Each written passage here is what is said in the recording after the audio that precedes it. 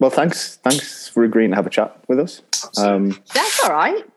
No worries at all. It's I suppose, a slight departure in terms of subject matter for us, because I don't think we've actually talked about nutrition. No, not really. At all. I get to be the first one. Yeah, exactly. Yeah. We haven't really talked about it. I mean, we've explored a lot of ground in terms of just an active life, both in fitness and strength and conditioning, but also going into people who just do it for fun, people who do parkour. Yeah, right. All sorts of stuff. So it's not just focused on one particular area within the, I don't know what you call it. Health and fitness arena. Yeah, health and fitness arena. I don't really like that term because I don't think people who aren't in health and fitness, even though they're active and that's what they do for a living, see themselves as in the health and fitness world. So I'm always a little bit wary about that because, and again, I suppose that's maybe something we can talk about, is the perception of that world. And particularly, I think for me, it's even more, maybe this is, again, my perception, maybe it's even more highlighted on the nutrition world, on the nutrition side, because I think even more than in health and fitness, in nutrition, people are looking for the magic pill or the thing that's going to fix all of the problems and work. Always. My DMs are ridiculous. I had one of my friends message me saying, like, what's the deal with NAD and do I need it? I'm like, what? For what reason? What are you taking it for? She's like, I don't know. Instagram's just marketing it to me. Like, yeah. You don't even know what it does and you're asking me whether you should be taking it or not. Like, why? It's insane. Isn't that just almost a little microcosm of everything that goes on, is that people don't research. They just... and they don't know where to. That's the problem. They don't know where to do the research or what's a good resource to trust, because there's so much misinformation from people who aren't educated, or from like rats to humans, it means the same thing. Like, people just misinterpret so much information online. It's so tricky. Yes. And that is it. Where do you get your information from? How do you get your information? What's safe? What's not safe? Yeah, for sure. There's a website that I use all the time that I always tell people, if you're going to Dr. Google stuff, examine.com is a really good place to do it. I don't know if you guys have ever used it, but it's all science-backed research. Basically, they summarize everything, and they'll tell you when they've done an article. Say you type in fish oil, it'll say like information based on 837 scientific studies, and they exclude anything that's like a bit questionable around funding and things like that, which is really cool. So they're really, really good at supplementation and actually finding out, like, in layman's terms, what stuff does, what the dosage should be, and so on. But other than that, there's not a lot of good resources online, which is tricky. I think that's part of the issue, because evidence-based sort of research studies and publications that really do hold weight, the peer review, they're not sponsored by a particular company, they've gone through ethics panels, all that sort of stuff. That's great, but people can't be bothered to find them and read them. And that's my, and I don't know what the solution to this is, because they're not that exciting unless that's your job.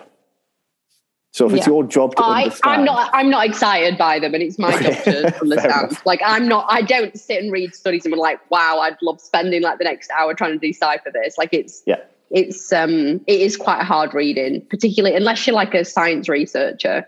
Yeah. But if you find it difficult and it's your job to educate people on that side of things, then I think using those papers, and I'm not criticizing the point is to go to that website, because I think it is a valid one. But if you struggle, I think the layman whose job it isn't just is going to use an Instagram post rather than a relatively long document. And I think right, and you've got to choose the people who you follow, right, and know that they're either, you've got to trust that they're educated, and also ask where they're getting their information from. Like, everything should be science backed, or like, where have they got that research from, and can we trust that research? You just got to question everything. And everybody, it's like, I think we're like in an area of like iCloud now, where everybody just wants to like export their brains to somebody else and be like, oh, they know, they'll sort it out. Like, rather than actually going, hang on a second, what's my body telling me? So I always say to people, symptoms are just as important as diagnostics. So if you go and get bloods and you're like, oh, everything's fine, but I'm really stressed, I'm not sleeping, and my hormones feel off, I'm weepy, I'm sad. It's like, well, yeah, your bloods might not be saying anything, but if you're feeling symptomatic, then we still need to tackle that. So I think people are very quick to just kind of go, oh, well, I need to get this tested, or I need to take this supplement, but without actually going, hang on, what's my body telling me? How do I feel? How am I eating? What's my lifestyle like? And we just kind of export it to everybody else and go, what should I be doing? I don't know.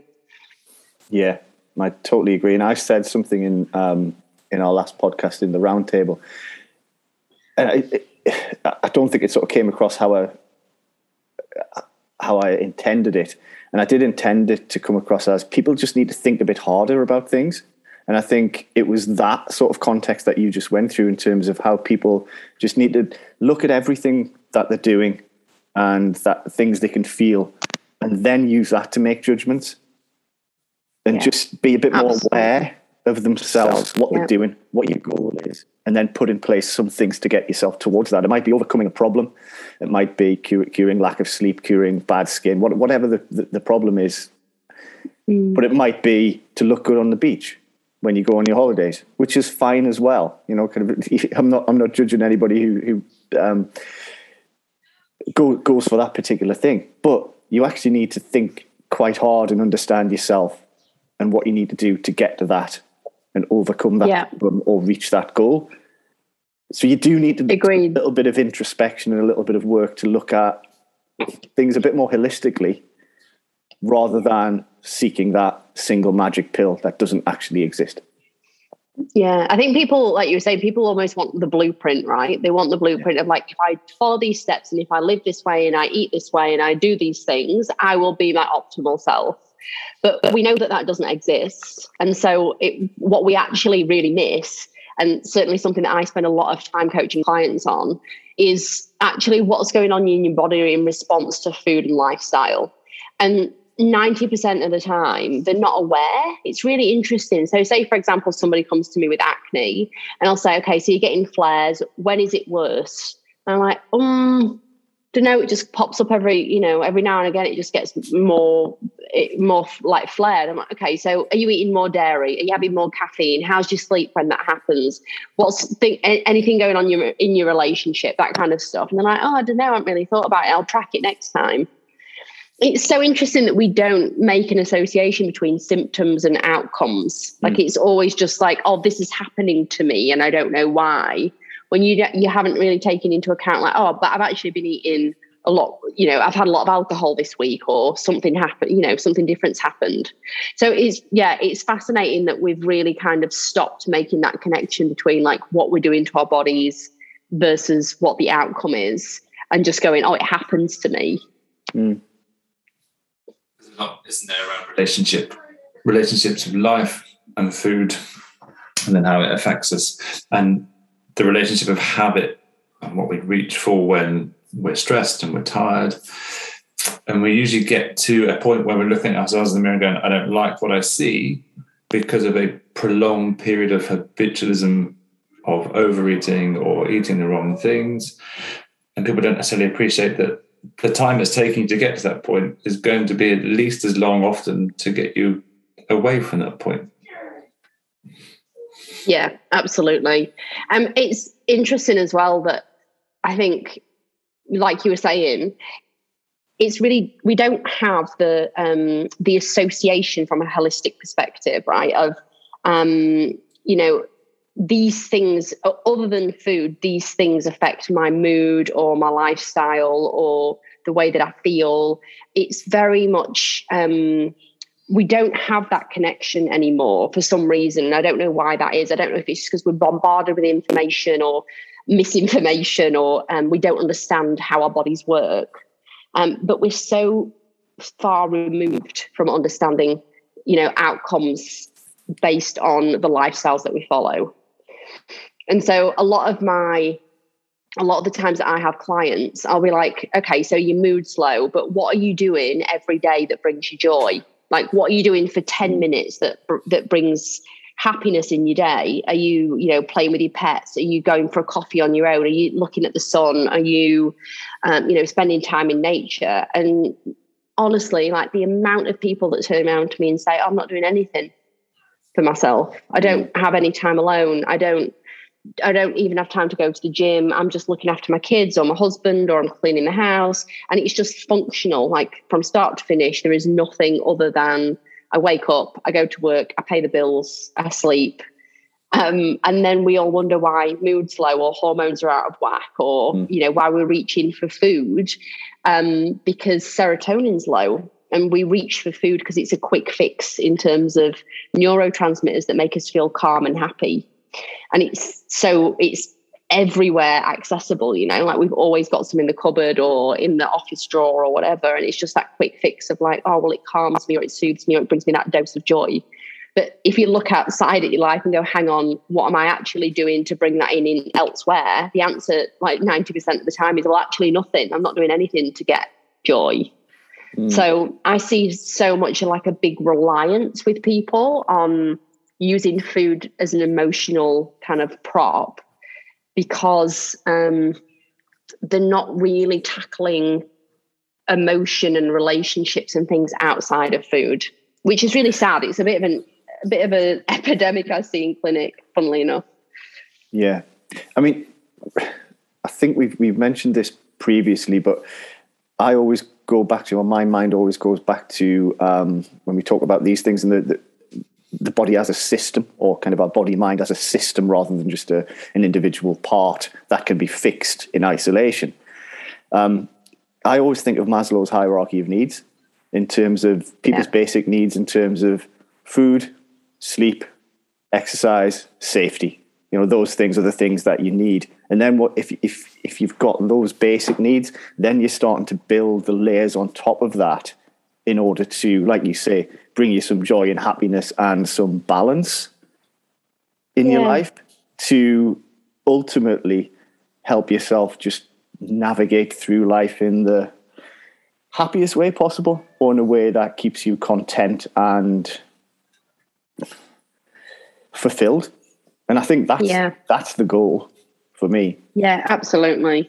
And like this, the sense of connection that I think people are missing as well, as you mentioned, like in the hierarchy of needs. I think like if I remember from school or whatever it was like love and belonging as one of the kind of levels, like friendship, intimacy, family, sense of connection. But we've decentralized that so much that, like, again, speaking of the iCloud kind of analogy, everything's online now, isn't it? Like our connection with humans has really kind of split apart, and we do it on social media now. Like, rather than engaging with the person sat next to you, we'll sit on our phones at cafes and just scroll together, as opposed to having a deep conversation with one another.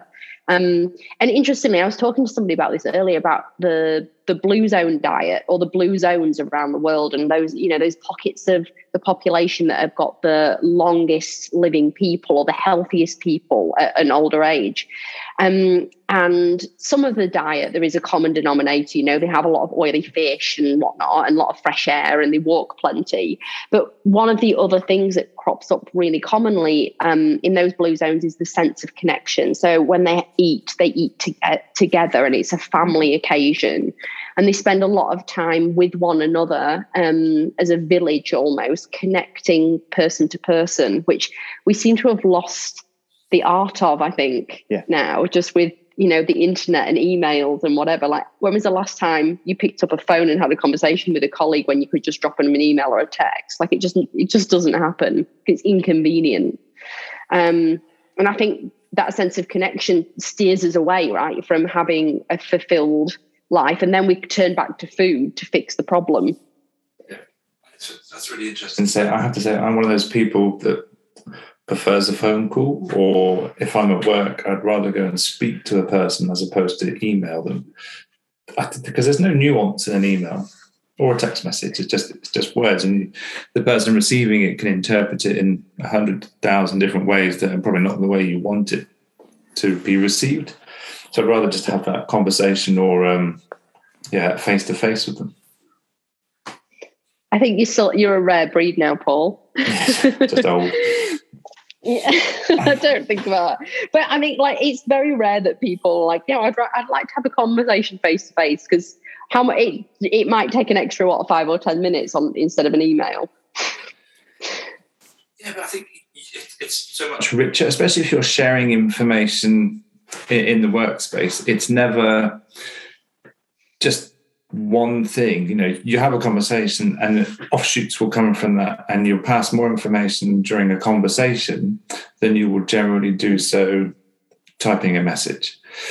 And it just becomes a much richer and deeper experience. And I think there is that lack of probably connection these days, or reduction in it. And maybe that helps with food. I don't know, because I think it's a choice as well. I mean, you're in control of making your own choices, and you can choose to do a face-to-face conversation or not. And that's up to you, and the consequences of doing one or the other, the pros and cons of both. One's really quick, but you won't get the richness and may not get, like Paul said, the nuance. But it's your decision to do that. You can choose not to do the quick, kind of less meaningful way of doing things, and then face the consequences of that because it means you've lost connection. It's kind of on you, isn't it? I think if you're aware of it, it's on you. Yeah, I agree. If you're aware of it, right? And like, I think that's something that we don't actually appreciate, again, because we're not that in tune with our bodies and we're looking externally for answers all the time, that you don't actually realize, like, oh, hang on, well, my mental health isn't so great now. I don't have the social connection I used to have. Like, I don't think we've actually made that connection in our minds of like, oh, there's a correlation here. And so we just continue on and go, oh, hang on, but my health's getting worse, and therefore my relationship on food is a bit, not that healthy. And then it all kind of just gets out of whack. And then I have people coming to me in clinic going, well, what am I doing wrong? I don't get it. I'm like, I know that I should be eating healthy, but I'm not doing. Or I know I should be drinking 3 liters of water. I know I shouldn't be having this much alcohol. There's a real disconnect between people's knowledge and action from a behavioral point of view. So it's like they know what to do. Nobody needs to pay me $200 to say drink more water and eat more vegetables, which is what everybody needs to do, right? Like, but realistically, they come to me saying, well, what am I doing? Why can I not do the things that I know I need to do? Like, what's stopping me? What are the barriers? That kind of thing. And quite often it is all these things. It's the lack of social connection and all that kind of stuff that is actually like, I'm putting food too high on a pedestal when really there's a lot of other things in my life that require attention that could make it rich and lovely, but I'm not giving them attention because everything's so disconnected now. Yeah. It's probably a good point to just say, Sally, what is it you do? What is your background? Yeah. Because we're kind of 20 minutes in and people are like, who is this woman? I don't know who's this woman? Is. Yeah. But she's talking sense. Yeah, for sure. I'll try and give you a brief overview so I don't bore everybody. But basically, originally from the UK, live in Australia now, have done for the last 11 years. I'm a clinical nutritionist, holistic in that sense. I started out working for the NHS in the UK. So I worked in obesity prevention with one of what used to be a PCT. Then I went traveling, landed in Australia. And I had a terrible diet. I must admit, I had a terrible diet. I didn't know how to cook anything. I was 24 when I landed in Australia and was like, right, don't know how to boil an egg. Really need to know how to not poison myself with raw chicken. And so I got on a call to my mum and was like, hey, they don't have the Jamie Oliver microwave meals here. What am I going to do? And she sent me a load of recipes that were all like super basic, but really English, like jam and cream and butter and everything. And so I started cutting a few bits out of her recipes and just making them a bit healthier, also just to save cash. And then I actually lost a lot of weight without even trying. And I was like, oh my God, this healthy eating thing's actually quite good. And yes, cut out processed foods. And actually, I think I lost about 14 kilos in the space of about 10 months, which was a lot. I mean, I didn't feel massively overweight, but I obviously didn't need the extra kilos that I had on me. So I then started a website sharing the like healthier recipes back to my mom. I didn't actually realize at that time that it was on a public domain. Somebody else set it up for me. And so it ended up kind of taking off. My Instagram took off because I was sharing those recipes on Instagram as well. And then a publisher found me and said, hey, we love all your recipes. Let's do a book.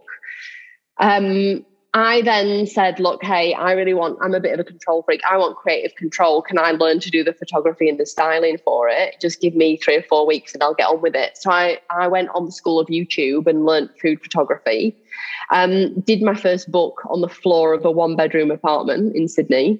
And then that actually went really well. I then became a food photographer and stylist off the back of that. So I then started, actually, funnily enough, worked for Jamie Oliver doing his restaurants shooting his restaurants in Sydney.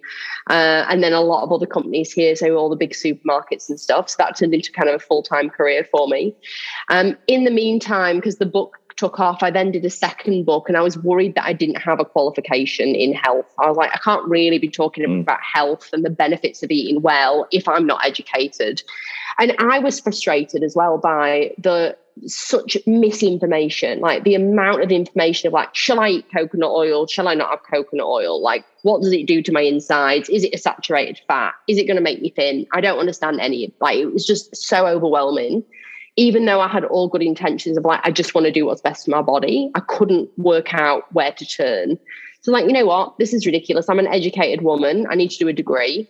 So I went and did a clinical nutrition degree and ended up where I am now, did my second cookbook. And I'm in the middle now of trying to solve my own pain point of me like 10 years ago of where the hell do I turn for solid nutrition information that's easily digestible to the normal person. So I'm starting a nutrition education app, which will be really fun. So it's all going to be like mini bite-sized videos about weight loss and health and optimizing yourself with the right supplements and all that kind of stuff. So I'm just trying to make it really easy and simple to digest for the average person that's science-backed, evidence-based nutrition, solid nutrition.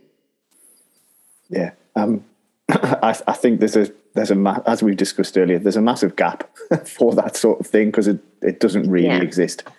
That middle ground, that sensible place, which is right. Always it's just teaching balance. It's teaching balance again for people, which is really sad because it's not sexy. And I keep saying to my branding designer, I'm like, I don't know how we're going to sell this as like thing for people to sign up to, because I'm literally teaching balance of, yeah, you can have chocolate. Yes, you can have a glass of wine. Can we do it in moderation though? Yeah.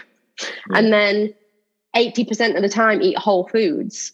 But then we're all battling massive conglomerates who are marketing to us, who have found the sweet spot on all these foods that are hyper palatable, and we're having to say no to those and yes to fresh fruits and veggies, which is a task in itself.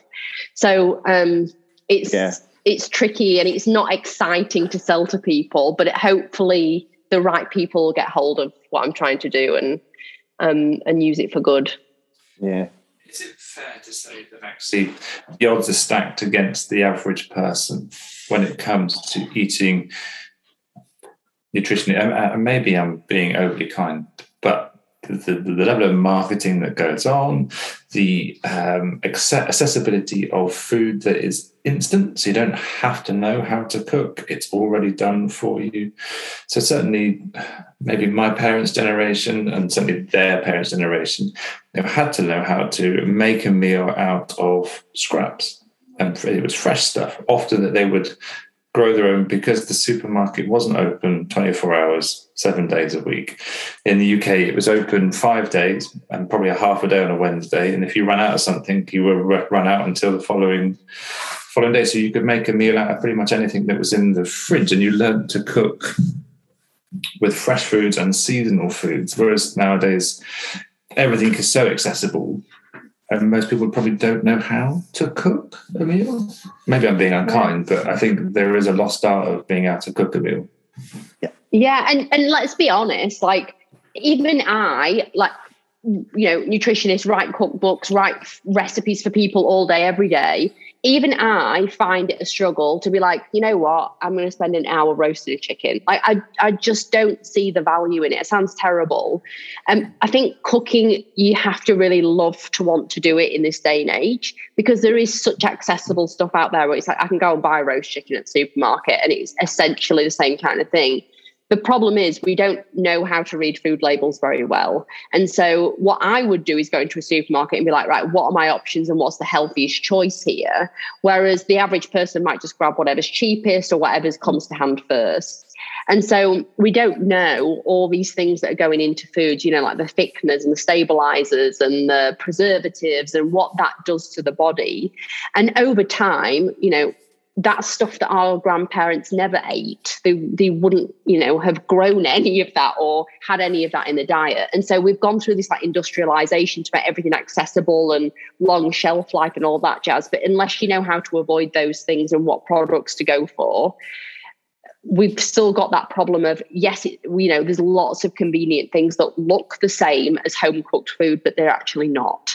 And so even when you're trying to be healthy, it's like, I'll just grab, you know, the simplest thing that solves my problem. It's often got a lot of fillers and additives and God knows what in there that over time impact your gut microbiome, and which we know is like the kind of the root cause of many things. So skin breakouts, hormone imbalances, depression, all that kind of stuff that we're seeing a lot more of now. Yeah, it's that sort of gut brain connection, isn't it? Yeah, the axis. Yeah, which is really interesting because again, the kind of prevalence of people that come through clinic and they're like, right, so because I have like a little tick list of these are all the symptoms that I've got at the moment. The amount of people, it's like small intestine, everything's ticked, large intestine, everything's ticked, GIT, everything. And it's just like bloating, gas, diarrhea, constipation, you know, stomach pain, reflux, headaches, flaky skin. And it goes on and on and on and on and on. And it's just this long list of things that people are battling every day. It's like, but what's your diet like? And 70% of the time it's processed foods, a lot of processed foods, and it can look fairly what you might consider healthy. So it might be, you know, like a protein yogurt that's got, you know, lots of stevia and gums and thickeners in, and then it's a sugar-free granola. But it's got canola oil on it and, you know, plant, you know, seed oils and things. And then, you know, so they're smashing the dairy and they're smashing the gluten. And then you go into lunch and they've had, you know, a takeout from a cafe and it's packaged and it's got extra sugar in. And then they have a muffin and a coffee and it just goes on. And it's like all these foods that have been pre-prepared that have got all this extra stuff in is going into our body. We're just pumping it into our bodies daily. And so you're right, the amount of food that we eat that's home cooked or that's home prepared is so minimal now because we've got so much to do that's we feel is more important other than cooking and preparing food. So it's like, let's just go for the convenience, but then we're getting all these symptoms off the back of that. And it also takes out that social aspect that we were talking about, the connection. Because when you cook as a family, you're two of you in the kitchen chatting and cooking. That's quite an enriched conversation. Again, are you talking about your day? You're offloading, oh, these are the highlights and what have you. And then it kind of almost sets you up for the evening, if that makes sense, because you've almost offloaded the day. Because I've come home from work and my head is hundreds of things banging around from my head. So I work as a nurse practitioner, so I'm seeing patients all day. So there's lots of things that bang around. And it just helps to settle that out. So I'm not thinking about it going into the evening, which then probably means I sleep better. I think people miss out it's that on transition, isn't it? From work mode to family mode. You have to put a different hat on and be like, hang on a second, I'm talking to the kids or I'm with my wife or whatever, and like I need to just switch off like the alpha boss kind of energy that you come at from work. Yeah. But yeah, you're absolutely right. Like, and there's so much blurred line. There's so many blurred lines now, isn't there? With a lot of us working from home, and people have continued that on, and then It's just like, I can work till 8-9 o'clock. The amount of people who are now working like much longer hours and therefore are not cooking, and just buying convenience food and not knowing how to read a food label or understand the difference between food marketing tactics. So just reading the front and saying, oh, it's high protein, and then assuming that it's healthy. That I think that's the disconnect that we have with food. It's like, it's convenient and it's got good protein, I'm sold. And we don't actually look at the ingredients. Yeah. And there's a lot of, I would say, borderline misleading on a lot of things, particularly now everybody just sticks the word protein on the packet because it has some protein in, often less protein than the non-protein branded version of the same thing. As there's some really good people who show these things, such as yourself and other people. I think, is it Graham? Is it Graham Tomlinson? The fitness chef. Yeah, so I love him. He's probably one of the sort of kind of earliest adopters of debunking these myths, particularly around calories. I suppose kind of quite focused on calories, but also debunking and letting people know that they are being misled to a certain extent. And I do think there needs to be a lot more regulation of those sort of things. Obviously, not something that we can solve here, but I think regulation of those things and making it easier for people to understand when they're being marketed to or when they're actually just being given correct information. I actually have a personal rule, which is, and you mentioned gums as a filler product. If it's got xanthan gum in it, I'll avoid it because it probably has lots of other things in it as well. And that's kind of a rule that I adopted a while ago as a way of just searching for that particular product and then go, no, maybe that's not the thing that I'm going to buy. Yeah, it's so interesting. So on that topic, because xanthan gum is a good one to look out for. It's used as a thickener in so many products. So you can even just buy it in the baking section, right, to add to like gluten-free bread or whatever. Another really good one to look out for is anything ending. So all the words probably don't make a lot of sense to the majority of people on the back of packets, but anything that ends in OL is an alcohol, which is why alcohol is spelled the way that it is. Yeah. So sugar alcohols end in OL, like maltol, sorbitol, etc. Xylitol is also one that pops up a lot. Anything that ends in OL, generally it'll say on the packet, excessive consumption will have a laxative effect because our bodies don't actually know how to digest them properly. The chemical makeup of them is not digestible by the human body, but yet we put them in food. And so when anything that says if you're going to eat a lot of this, you're going to have an upset stomach is kind of questionable to me, but yeah, that's our food chain. So I always look out for those things because to me, that's kind of like, oh, do I really want to be eating something that in high doses is going to make me unwell? And my digestive system will tell me that. Probably not. Like it's not something I even want to give myself low dose of all the time. So yeah, there's a couple of I think one of the best things everybody can do for the health is really understand how to read a nutrition label. Yeah. And even just basic things like knowing that the first thing that's listed is the thing that's in the highest amount in the product. So silly things like that. Knowing, to look for sugar alcohols, what the names of the thickeners are. And then even just looking at per serve in 100 grams, what's considered good protein, what carbs am I getting, what fats am I getting?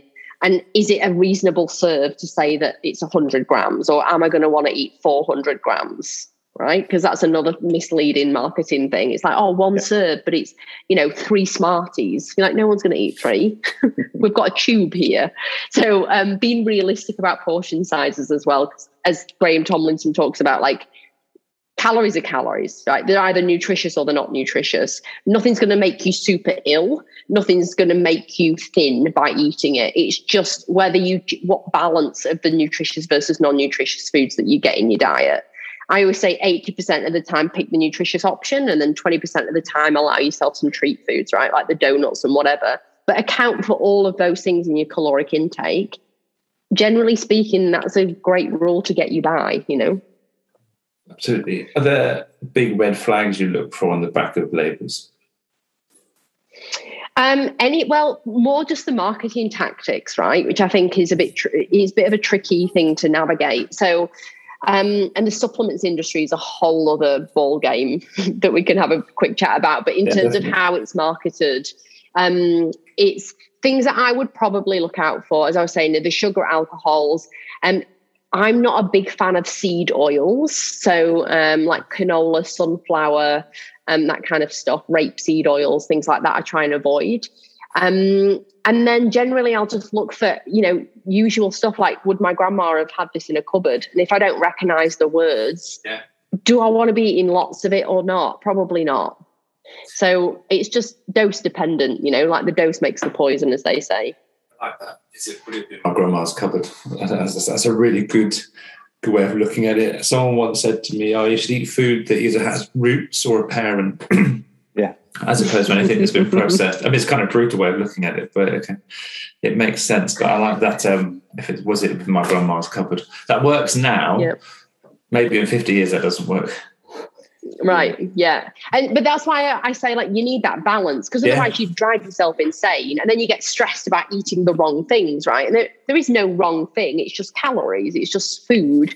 And food is fuel. Calories are fuel. But the problem is if you eat a lot of the non-nutritious options, so the more processed ones. So say I have a protein bar instead of a chicken breast, for example, I might be getting the same macronutrients, but one's got vitamins and minerals in and one's pretty devoid of vitamins and minerals, right? So that's when supplements come into play and people are like, I'm lethargic, I've got brain fog, I've got this, I've got that.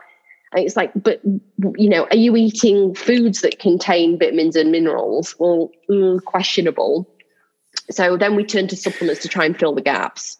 You could have your daily amount of calories, but you could be malnourished. Because absolutely, you're not having the minerals and vitamins that you need for your body to maintain homeostasis, let alone absorb any stresses, anxieties that you're either putting it through physically or emotionally or mentally. Yeah, overfed and undernourished, I think, is like the common term we use, right? Of just not getting the fiber, the vitamins, the minerals that we need to thrive, and just saying, I'm putting on weight and I'm stressed and this, that, and the other. It's like, but we're not looking at, where that beautiful food's coming from. And the processed stuff is displacing the whole foods. That's the problem. So it's like, do the convenient stuff, but you can't do it 60% of the time in exchange for the other stuff and expect to feel good. And I suppose at the moment, the other marketing, I'm going to call it marketing, sort of, I suppose, going down a slightly controversial route on this one, but vegan stuff. The processed side of the vegan food market is... Yeah, the dark side of nutrition. I mean, you only have to have a look at... And anyone can make their own nutrition choices. That's fine. If you want to be vegetarian, vegan, that's absolutely fine. But don't tell me that a processed vegan meal is healthier than some meat and vegetables. Right. Yeah, and it all depends. Again, it all depends, right? If you say, less human intervention with food is better, I always come across like that's always a really good rule. So the fewer hands that have been kind of playing around with the food and machinery, the better.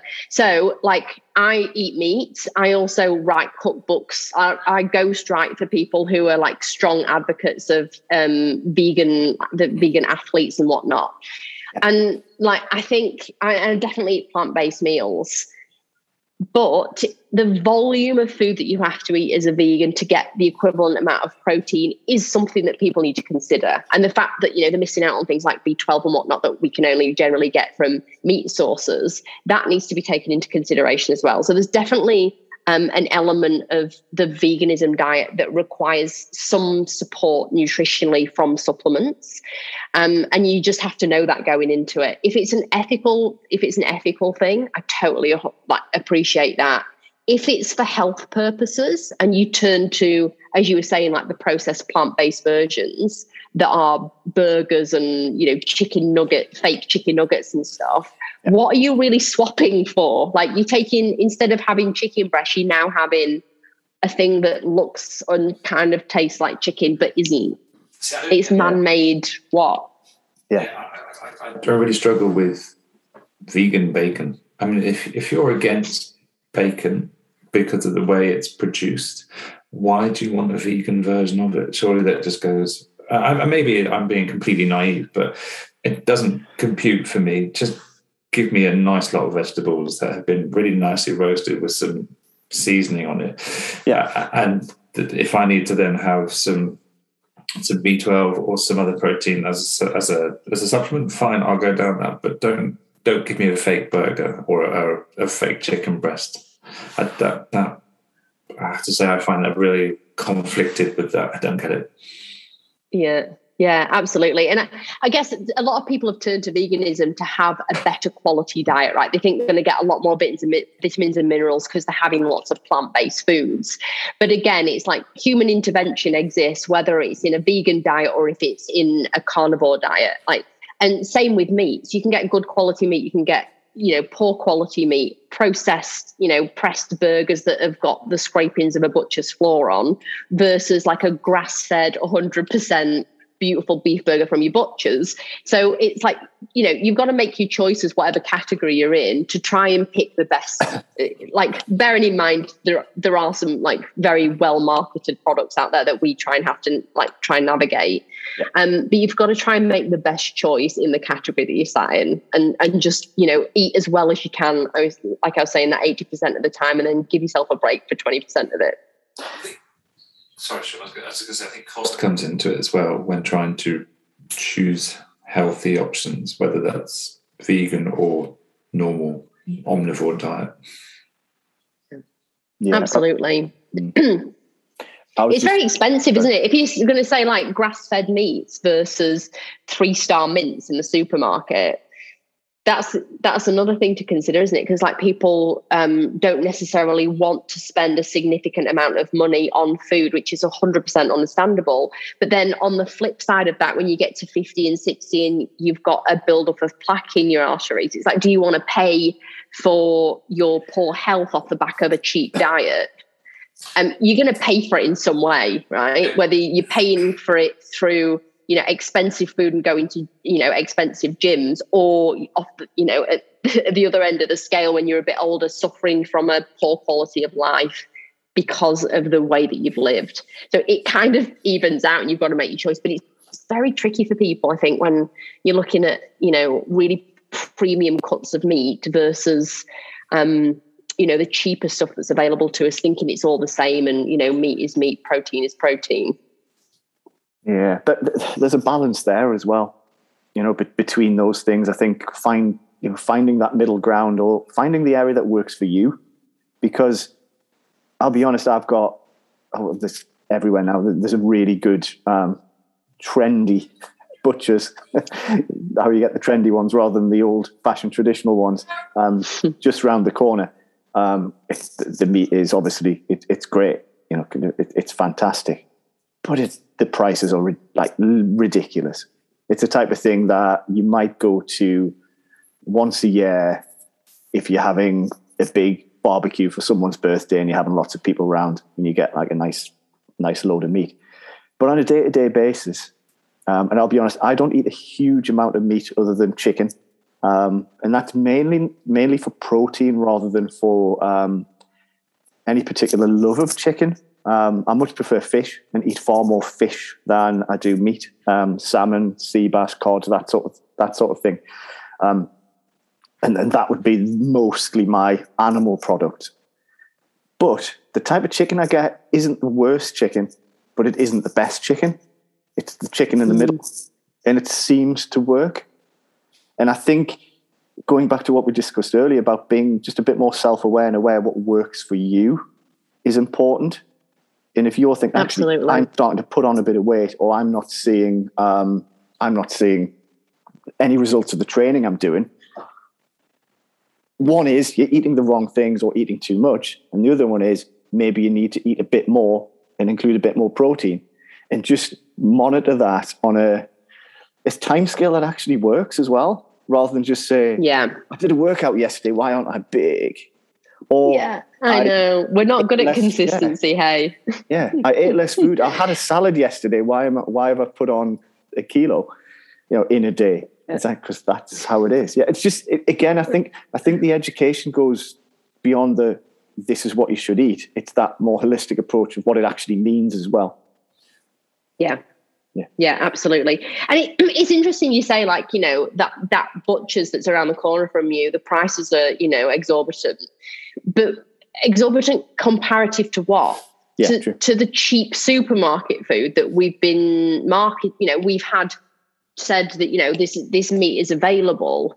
Or when you go and ask the farmer who is giving their animals organic feed and looking after them and giving them plenty of space to move, I guarantee he's not going to say that that's expensive. He's saying that's the cost that it's taking me to rear animals in the best way. So our perception of what is cheap or what is accessible is warped by the fact that there's such crap food in the supermarket, and we base it on, you know, oh, well, I can go and spend 3 times as much at the butcher's, or I can go and get the rubbish stuff from the supermarket. And therefore that's the better option, right? Or it's the more feasible option. But it's because we've got all this rubbish food in the supermarkets and in our food chain that we think that's expensive. So it's finding, as you were saying, it's finding that balance, right? Of like, what can I actually afford? And if I'm going to have meat, maybe I can have good quality meat, but have it less often. Yeah. So like, go and get your organic chicken, but maybe only do that twice a week or once a week, and buy it in bulk and freeze it and do whatever you can. Just making savvier choices where you can, rather than, you know, eating chicken, you know, 2, 3, 4, 5, 6 times a week and it being poor quality, and then loading up on, you know, cheap steak and cheap this, that, and the other for the rest of the time. It's one of those things that you've just got to find the right balance for you, as you were saying, and like the budget that you've got. But as often as possible, buying good quality stuff, because otherwise you pay for it, like you were saying. If you think about the meat, the hormones and stuff that are pumped into meats to make them cheap, and that we're ingesting those and then saying, oh, well, my hormones, you know, my estrogen, the amount of women that say, oh, I'm estrogen dominant. Right. Well, what's in your diet? Are you eating out of plastic containers that have got BPA? Like, are you reheating things? Are you drinking out of water bottles twice? All that kind of stuff. It's like you're getting all this stuff in that messes with your hormones through your diet, that you're wondering why, you know, you're holding more fat around your stomach or whatever. So as I was coming back full circle, there's a real big disconnect with understanding what we're taking in and what it does to our bodies. And actually going, hang on, all these symptoms are cropping up and I don't know why. We don't make the link, which is really interesting. It is, and I think it's really hard to if we take those meats for an example, certainly our farmed meats, and we can talk about fish in a separate way perhaps, but it's how do you find out what is put into the feed? Because I don't know that I could tell you, unless you're just going for grass-fed food, in which case I know it's having grass, but is it having any additional feeds? It's really, I would consider myself a reasonably educated person, but actually that's quite difficult to sift through all that when you're rushing in to get food with your 2 children running behind you, or however many children in a busy life, taking that time. And I think people don't appreciate there is that cost now versus cost later. There's a big cognitive dissonance, isn't there, about, well, I'll be fine down the line, until you're not fine. I don't know so for me, I always look for this middle ground idea, right? Of like, maybe we're not going organic, but maybe we're not also doing the 3-star meat. I always look for stuff that's kind of middle ground, that always just says hormone free, because I know they're not pumping the feed and they're not pumping the animals with hormones. Does it say that? Which is always a nice. Does it say that in Australia? It does in Australia, yeah. So in Australia, it'll say hormone free meat. And that's like a big advertising thing that we find on a lot of stuff here. I don't know if it's the same in the UK. I've never seen that labelled on anything. I'm going to have a look. Interesting. Yeah, go and have a look. Tell me. Yeah. And I actually do things that aren't kind of fruit and vegetables. I'm a real kind of label reader. I do read the labels, and if it said it was hormone free, I would have noticed. And I imagine, because of the way things are marketed, they would make that quite big, because it would be something. We even do it on milk here. It's even on our milk here, because I think there must have been, I don't know if there was like some sort of episode of people, or I don't know, something on the TV or the news or whatever about, you know, you're getting all these hormones in your food, but it seems to be on all the labeling from like most animal products now here in Oz, which is very beneficial for us guys, but sounds like it might not have hit your shores yet. No, I don't think it has. Which is so it's tricky. It is really, really tricky because it's not something, again, that's not going to be something that's on an ingredients label, right? You don't know what the animals have been eating. So generally speaking, it's one of those things that, like, can you go to your butchers and if you're only going to eat, red meat or whatever a couple of times a week, is that something where you can go to your butchers, buy like a kilo of mince, portion it up, stick it in your freezer, know that it's come from a fairly decent source, because your butcher's going to know. You can say to your butcher, what's a good, in terms of the things that you've got here, do you know which farm it's come from? Are they farming organic, or is, what's the feed like, or whatever? A lot of the time the butchers will be able to answer that for you. And if they don't, go to a different butcher's. Yeah. So how's the hormone, because we touched on gut microbiome a little bit earlier. Why don't we come back into that? What does the hormones do to that? Why should people care what's happening to their gut microbiome, and what is a gut microbiome for those people that don't know? Yeah, so your microbiome is just like the home of basically all the gut bacteria, and it's formed obviously very, very early age. So if you're born by cesarean, you don't have the same microbiome as someone who's born via natural birth. If you're fed by bottle as opposed to breastfed, you'll have a slightly different makeup again of a different microbiome. Your microbiome is kind of the house of all your immunity. And we're seeing a lot more that people are getting allergies and rashes and a lot of asthma and things like that. And a lot of that is to do with a lack of diversity in the microbiome. So having less variety of the bacteria that keeps us healthy in the gut. That also comes down to knowing that food feeds your microbiome. So it feeds all the good and the bad bacteria that we need in balance, as always, to keep us in homeostasis. The different foods that we eat feed different bacteria. So you think about two different people living in your stomach, and one loves chicken and one loves steak, for example. They feed slightly differently. So the more variety we can get in our diets, the better the microbiome. So that's, again, something that we seem to really struggle with nowadays, is variety of diet, or eating seasonally, which is a lovely thing to do. But, foods are now permanently seasonal because we ship them in from everywhere. So we're just like, we normally have about 15 or 16 foods on rotation. If you actually counted, like, I eat broccoli, I eat chicken, I eat fish, I sometimes have chocolate, I have this, that, and the other. If you actually list all the stuff you eat, it's about 15 to 16 main foods. And we don't really veer outside of that. We've just got preferences that we stick to. So it's really interesting when we kind of do that, we follow that diet for a long period of time, your microbiome diversity kind of dies off a little bit. And it just means that we're getting, we've got less immunity. So colds, flu season, all that kind of stuff comes around. We're not faring so well. It also means that it has a big impact on mental health. So when we think about, as you mentioned, Sean, the gut brain axis, that there's been a lot of kind of research over the last 10 years into that. Yeah. So the gut itself, or the microbiome, produces a lot of the neurotransmitters, so GABA and dopamine, which you'll be familiar with, and serotonin. So serotonin, they say about 80% of that is produced in the gut, and that's the happy, calm kind of neurochemical. Often that we see in people who overeat or have a poor relationship with food, the serotonin's depleted. It's a really common kind of denominator. And so often those people who aren't getting joy coming back full circle and like doing lots of nourishing things from a social perspective and things will turn to food, because it does work to increase serotonin, but it works for about 5 minutes. And then we fall back into, oh, actually, I feel shit again. And you eat some more, right? So we turn into the cycle.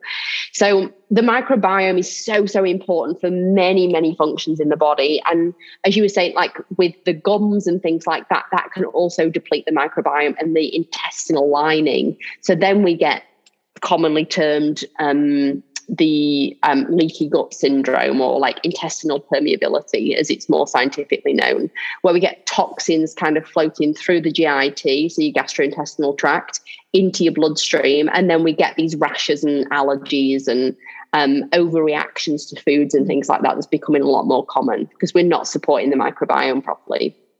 So what's your view in terms of, and this is something I've looked into quite recently, in terms of foods that are classified on the FODMAP rating, so the sort of fermentable foods. So my understanding is that it's tied into what you've just been talking about in terms of the way in which the foods are processed in the gut. Is that right? Yeah. So FODMAPs is essentially foods that are a lot of foods that are difficult to digest, or we're seeing more and more of it, right? Because we're seeing a lot of people who are having reactions to what we consider fairly healthy whole foods. Yeah. So onions, garlic are like the main triggers in FODMAPs. Yeah. And then Monash University actually here in Australia created an app that I think a lot of people might be familiar with who are FODMAP intolerant, that basically is like a traffic light system of foods that you can digest and you can't digest. And so what you're supposed to do is, if you are kind of FODMAP intolerant or you're not able to digest these things, you get lots of bloating and loose stools and things after those particular foods, then you are supposed to follow this fairly rigid, strict diet of eliminating all those foods and allowing the gut microbiome and the intestinal lining to heal, so that by restricting these foods, and you're meant to do it for a limited amount of time. So it's not a diet that you're supposed to follow forever by any stretch of the imagination. You're meant to do it for like 8 weeks as an elimination, and then you slowly introduce those foods back in theory, when your body's kind of healed and had a bit of time to recoup. So in terms of a dietary approach, it's very effective. It's also very restrictive. So it's very difficult for people to say, I'm not going to have any onion or garlic or like lots of things like avocado and stuff. And it's dose dependent. So it's like if you have half an avocado, you're not going to fare so well. But if you have a quarter, you might be all right. So it's just a lot for people to deal with in terms of restriction and stuff. And that's pretty difficult. But from a clinical perspective, it's very effective. Yeah, the reason I mentioned it is because my wife's sort of suffered from sort of bloating and flare-ups, and we experimented a little bit and had that chart on the fridge for a bit, and we cut out garlic, onions, broccoli, which was another one, which is actually a shame because we actually grow in the summer, particularly we grow a lot of our own food, a lot of broccoli, onions, garlic, which we're not doing this year. So we haven't actually put any of those in this year. And it actually really helped. It actually kind of settled things down a bit. And I was interested on your view of whether it's a valid thing or whether it was just a coincidence, maybe psychological, which a lot of things often are.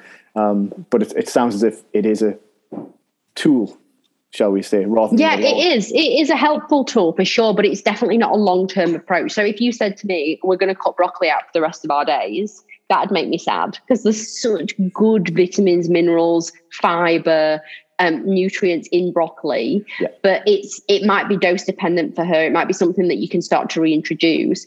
But also remember that anything that's what I would term cruciferous veg, right? So anything that's essentially got sulfur in. So if you cook it for too long, it's the stuff that smells like cabbage and Brussels sprouts and that kind of stuff. So anything that fits in the cruciferous veg family, really, really beautiful content of sulfur, which is detoxifying for the body. So it helps get toxins out of the body. Love it for that. But it also is a big promoter of gas and bloating. So dose dependent, if you have a lot of it, you get, like if I ate half a head of cabbage, I'm going to have an upset stomach or I'm going to experience bloating. So it's just, you've got it like dose dependent, know what your body can handle and start introducing it slowly and making the link, right, between symptoms and food. Because we don't do that. It's like, I've got bloating, I've got diarrhea, I've got this, that, and the other. And what are you eating? Oh, I don't know. I don't know why it happens or when it happens. Well, keep a food diary. If that's a really simple thing that you can do, like take note for a week of when I have these symptoms, what have I eaten in the, 4 hours before or 6 hours before, or what did you eat the day before? And is there a common denominator in that? Like, is it dairy? Is it cruciferous veg? Is it whatever? And can you play around with, okay, well, I'm not going to eat that for a week and see if my symptoms disappear, So on that note, though, there are a lot of beautiful things you can do to support digestion in your microbiome. So one thing that gives me the shit, excuse my French, is that people always take a probiotic that's just like a generic one off the shelf. it makes me cringe because, I was saying earlier, the balance between good and bad bacteria is really important. You can have too much good bacteria. Yeah. And you can say that somebody's got a good level of lactobacilli and then they go and eat a load of, I don't know, like they have a load of kefir, for example, that's got loads of lactobacilli in. I'm like, oh, well, after I've had that, I've got a really upset stomach. So, maybe I can't eat that or whatever. And then they're popping probiotics as well that's got loads of lactobacilli in. You've got too much of one bacteria, whether it's good or bad, it's too much of it. And it offsets the balance, and therefore you're going to get a digestive response. So throwing yourself a random probiotic is not a helpful way to solve digestive issues. And I think that's something, again, marketing is responsible for. Like, oh, just take a probiotic and your gut will be great. It's like, but what are you taking it for? What strains are you low in? Unless you do testing, you don't know that. So I think it's a very questionable thing to be faffing around with from a supplements perspective. And if people are taking probiotics, you should cycle the strains so that you actually getting a variety of different strains rather than just having one that you could go to that's got, a certain amount of different, 3 or 4 strains in it, for example. It does open up the conversation, and you did mention it there, and we did mention at the beginning that we would very likely circle back to talk about supplements. And that's a sort of good lead into it, because that is a supplement. It's something extra. Absolutely.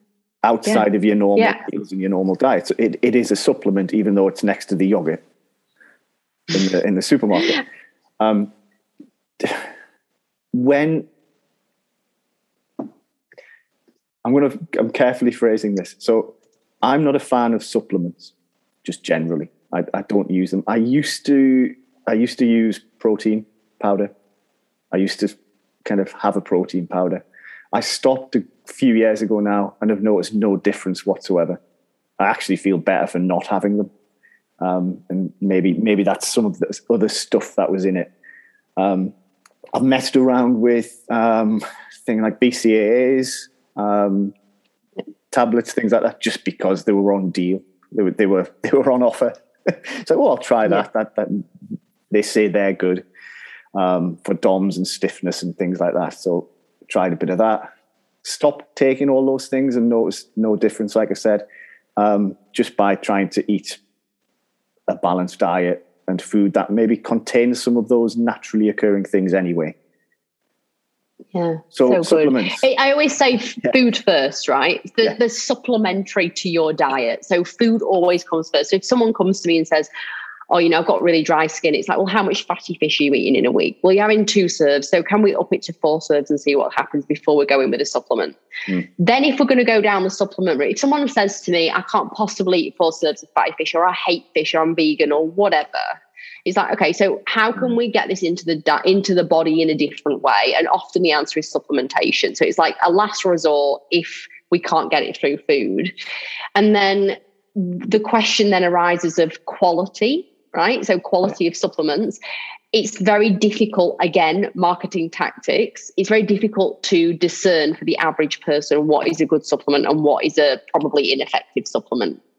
And just going on to the fish oil topics is something that props up all the time. They did a study actually in 2018 in Australia where they pulled off the shelf, I think it was 40 supplements that were marketed as fish oil. They just grabbed them off the shelf and they did independent testing. And 70% of them weren't at the potency that they said they were. And 80% of them had gone rancid because of the length of time that they've been stored. And also like their exposure to light. So often they might be in a glass bottle where light could get through and things like that. So it's really interesting that even though I think I'm buying, say, I don't know, a really common brand like Swiss or whatever we've got access to in Australia, you go and grab it off the shelf and you think, oh, it's on offer, it's great, I can buy a big volume of it and whatever, but it could actually be rancid. It could not contain the amount that it says is in there.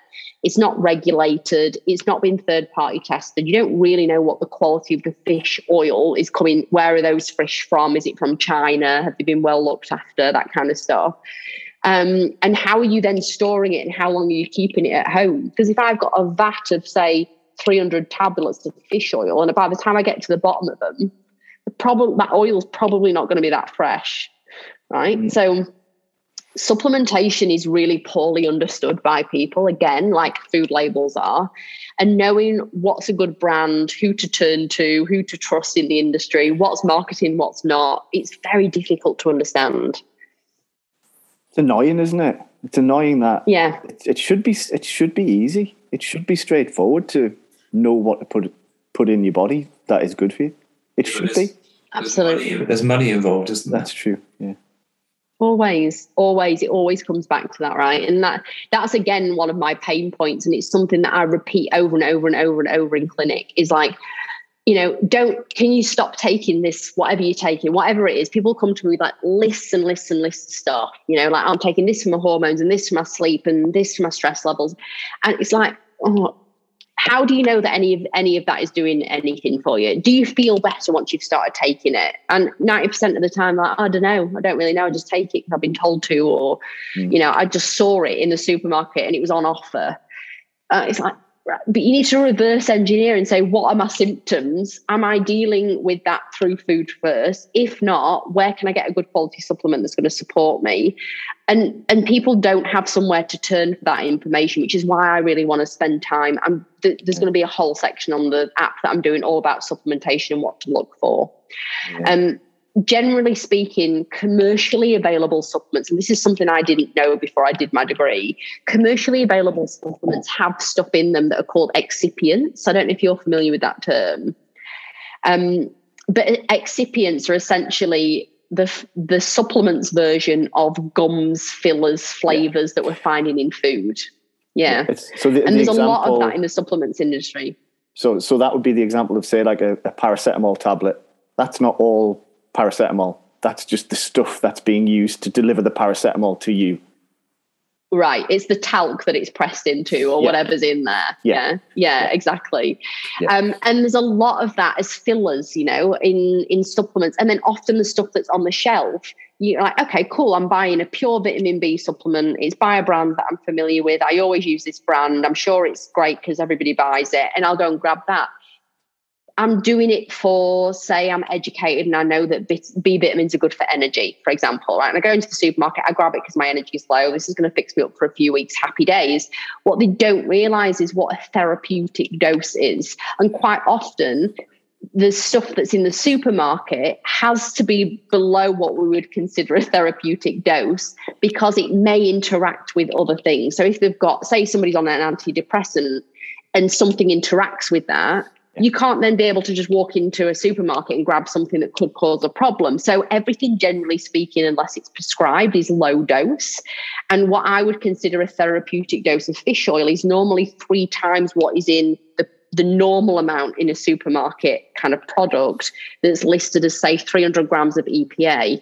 And if I wanted to give somebody a good quality fish oil and give them a therapeutic, essentially effective dose, for it to have an impact on their health, I would want to be seeing someone take anywhere between 1 and 3 grams of EPA. So 3 times the dose of what's in a standard supermarket brand. So again, even if you've got a good quality one and you know the reasons why you're taking it, it might not be at the dose that you need to take it at for it to have an effect. And that's the problem with the supplements industry. Yeah. So it's very tricky to navigate for people. Very tricky. It's almost, you're blindfolded in a maze, aren't you? Essentially. The odds are stacked against us, guys. It's one of those things that you really have to be driven and motivated to want to understand what you're putting in your body. Otherwise, you really don't stand a chance. It's just, it's so unfair and it's so tricky. And it comes back to, for me, this stuff should be taught in school. Like, the amount of times I could have used a bit of this information for my better health rather than Pythagoras theorem that I'm 90% of the time never going to use. Like, I really wish I could have swapped that for understanding a nutrition label and seen where my health outcomes would have been had I not spent, 40 grand on a degree. It just seems so unfair to children and the next generation on. But here we are. It just comes back all the time. It comes back to that food first, doesn't it? Food first. Yeah, absolutely.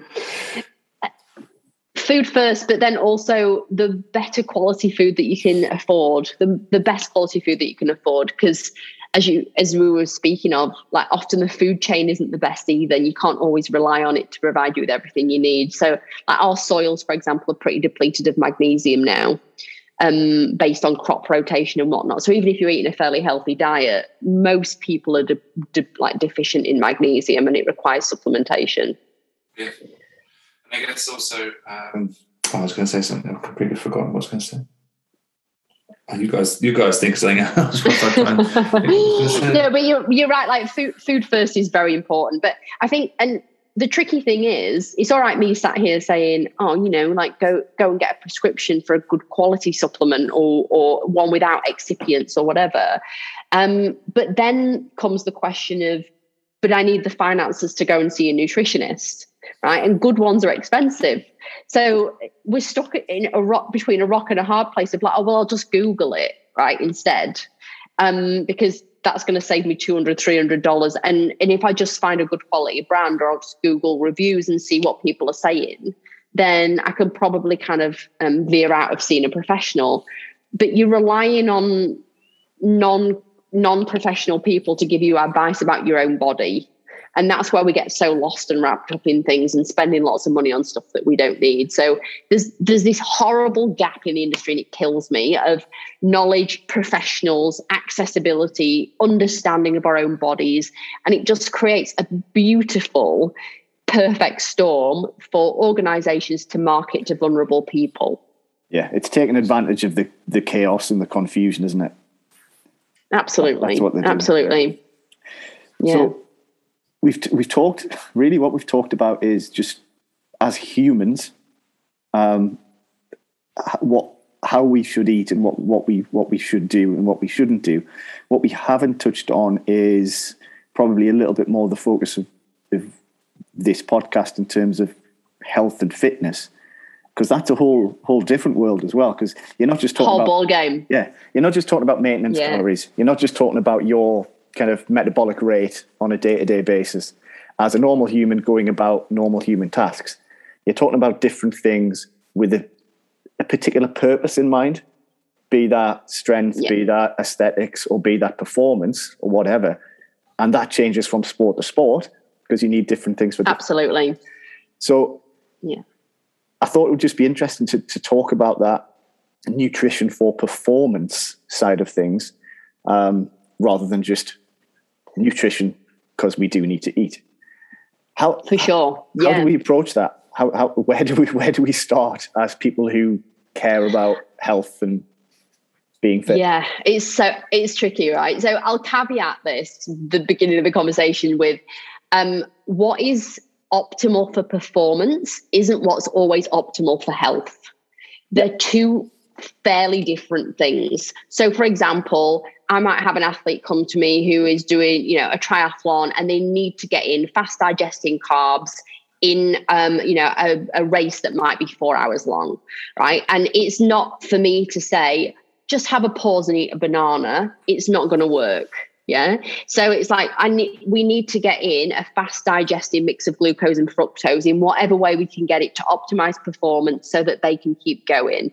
Does that mean that they're going to be the healthiest person? Probably not. Are they the fastest person? Hopefully, right? So the two fairly different things. I wouldn't be giving out like exercise gels to someone who's just trying to live a healthy life. Yeah. So performance and health can be two fairly different things. From like the average person who's going to the gym who just wants to optimize their kind of their well-being. Yes. Again, balance is key. So we know even with strength training, if you're going really hard at the gym and trying to, elevate your strength, you're doing progressive overload. In theory, you shouldn't be able to do that 6 days a week. Like you should not be able to stress your body that much 6 days a week. Because in theory, if you've gone hard enough, you're probably not going to be able to work those muscles again for at least 48 hours. So you really want to think about the structure and design of your training and whether you're going hard enough for long enough. Are you doing the right amount of reps? And reverse engineer from your goals. So am I trying to get faster? Am I trying to get stronger? Am I trying to, what are the goals here that I'm trying to achieve? A lot of the time it's to build muscle, but then people are in caloric deficits, which again makes no sense. You can't lay down new muscle tissue if you're not eating enough food to, carry out basic function. So again, lack of education on that front, but reverse engineering from your goals is really important. So what are you trying to achieve? Is it a specific sport? In which case your dietary requirements will be different based on energy systems used predominantly, like are you using anaerobic, aerobic? How do we fuel those particular, energy systems most effectively? But as a general rule of thumb, all right, what I would say is if you're an athlete or you're lifting fairly heavy and you're doing it to a decent degree, creatine is a really, really good supplement that it's actually more tested in science than whey protein. And it's got more evidence for it, interestingly. So creatine, if anyone wants the science behind it, it's just the creatine phosphate system that basically generates ATP really quickly, so energy, which means that you can get out a couple of extra reps, right? So in terms of from a scientific effectiveness perspective, it's great, it's cheap, it's accessible. You just need to get one with no fillers that's flavorless. Pre-training, post-training, there's not a lot of science to say that there's any different. So you can kind of just do whatever works for you that's going to get it in your bod. So that's a really good thing to go for. Protein, always prefer whole foods, as you were saying, over whey. So if you can get in a good source of protein after training, great. If you don't want to eat chicken or eggs or whatever after training, then a protein supplement is fine. You've just got to find one that you can digest well. So protein's an important consideration. The girls that are scared of carbs and the guys that are scared of carbs, it stresses me out so much that people don't understand that it's actually a really, really big provider of energy and therefore performance. It has a huge impact on performance if you don't have enough carbohydrates as fuel. So having a ratio of guys 4-1 of carbs to protein is a really, really good kind of baseline to work off within 1 to 2 hours of training. So 4 parts carbs to 1 part protein. For women, depending on what body composition goals are and whatnot, generally 3-1 down to 2-1, depending on who they are and what the body shape is and things. So carbohydrates should be consumed in much more volume than protein. Everyone just sculls protein and water straight after the gym. Bodybuilders who are really the extreme versions, right, are actually really interesting to observe because they show us the people who are really trying to optimize to a very far extent, hypertrophy, muscle gain. They will often have powdered carbs because they understand this science, right? So if you've ever been to a health food store, there's tubs of maltodextrin and stuff because they understand that carbohydrates are an important fuel and they also help shuttle protein to the muscles. So carbohydrates and proteins around training, really, really important. If you're going to have junky carbs, so really processed bread or lots of rice or jellies or sugary things, post-training, you've got this beautiful window where your body's actually going to have a really good response to it. Utilize that window. That's why people, I don't know if you've ever heard of carb cycling as a dietary tactic, but where people, just have the carbs around training because your body utilizes them and processes them a lot more. So that's always a kind of a nice approach if people are weird about carbs, is just trust that your body needs them after training. Yes. And then beyond that balance of 80-20, whole foods the rest of the time and just eat sensibly. It really is really boring for me to say that, but eat sensibly. And don't drink too much. It is. Boring's perhaps not the right word, and we have used the word in the past, but mundane is probably maybe a better word because kind of training as well is mundane because you're just doing it. You're doing your stuff, and this needs to be a bit complicated. Yeah, and there's no fanfare. You're not getting a medal at the end of it. You're just doing it. You're getting in, doing what you're doing. You're getting out. And I think that idea does apply to nutrition as well. And it was interesting you mentioned rice there because I do like rice. That would be my kind of main, rice and potatoes would be my main carbs. So rice with some chicken in or with some peas with chopped up green beans. That would be kind of a lunch for me. Mine's couscous or rice. You do like the couscous bowl, yeah. Yeah. So that is quite a boring meal because I don't really. It's quite convenient because you can actually cook rice really quickly. I'll have some chicken which is already pre-prepared, maybe cooked a couple of days ago in the fridge. Chop that up, mix it in. The hot rice warms the chicken up. Maybe some salt and pepper. It's actually relatively bland, but I find it quite reassuringly bland, if that makes sense. So I don't need to add any like hot pepper sauce or anything like that because I actually quite like the comfort of that. Well, relative blandness. I suppose it is relative, isn't it, in terms of what you think you need to have.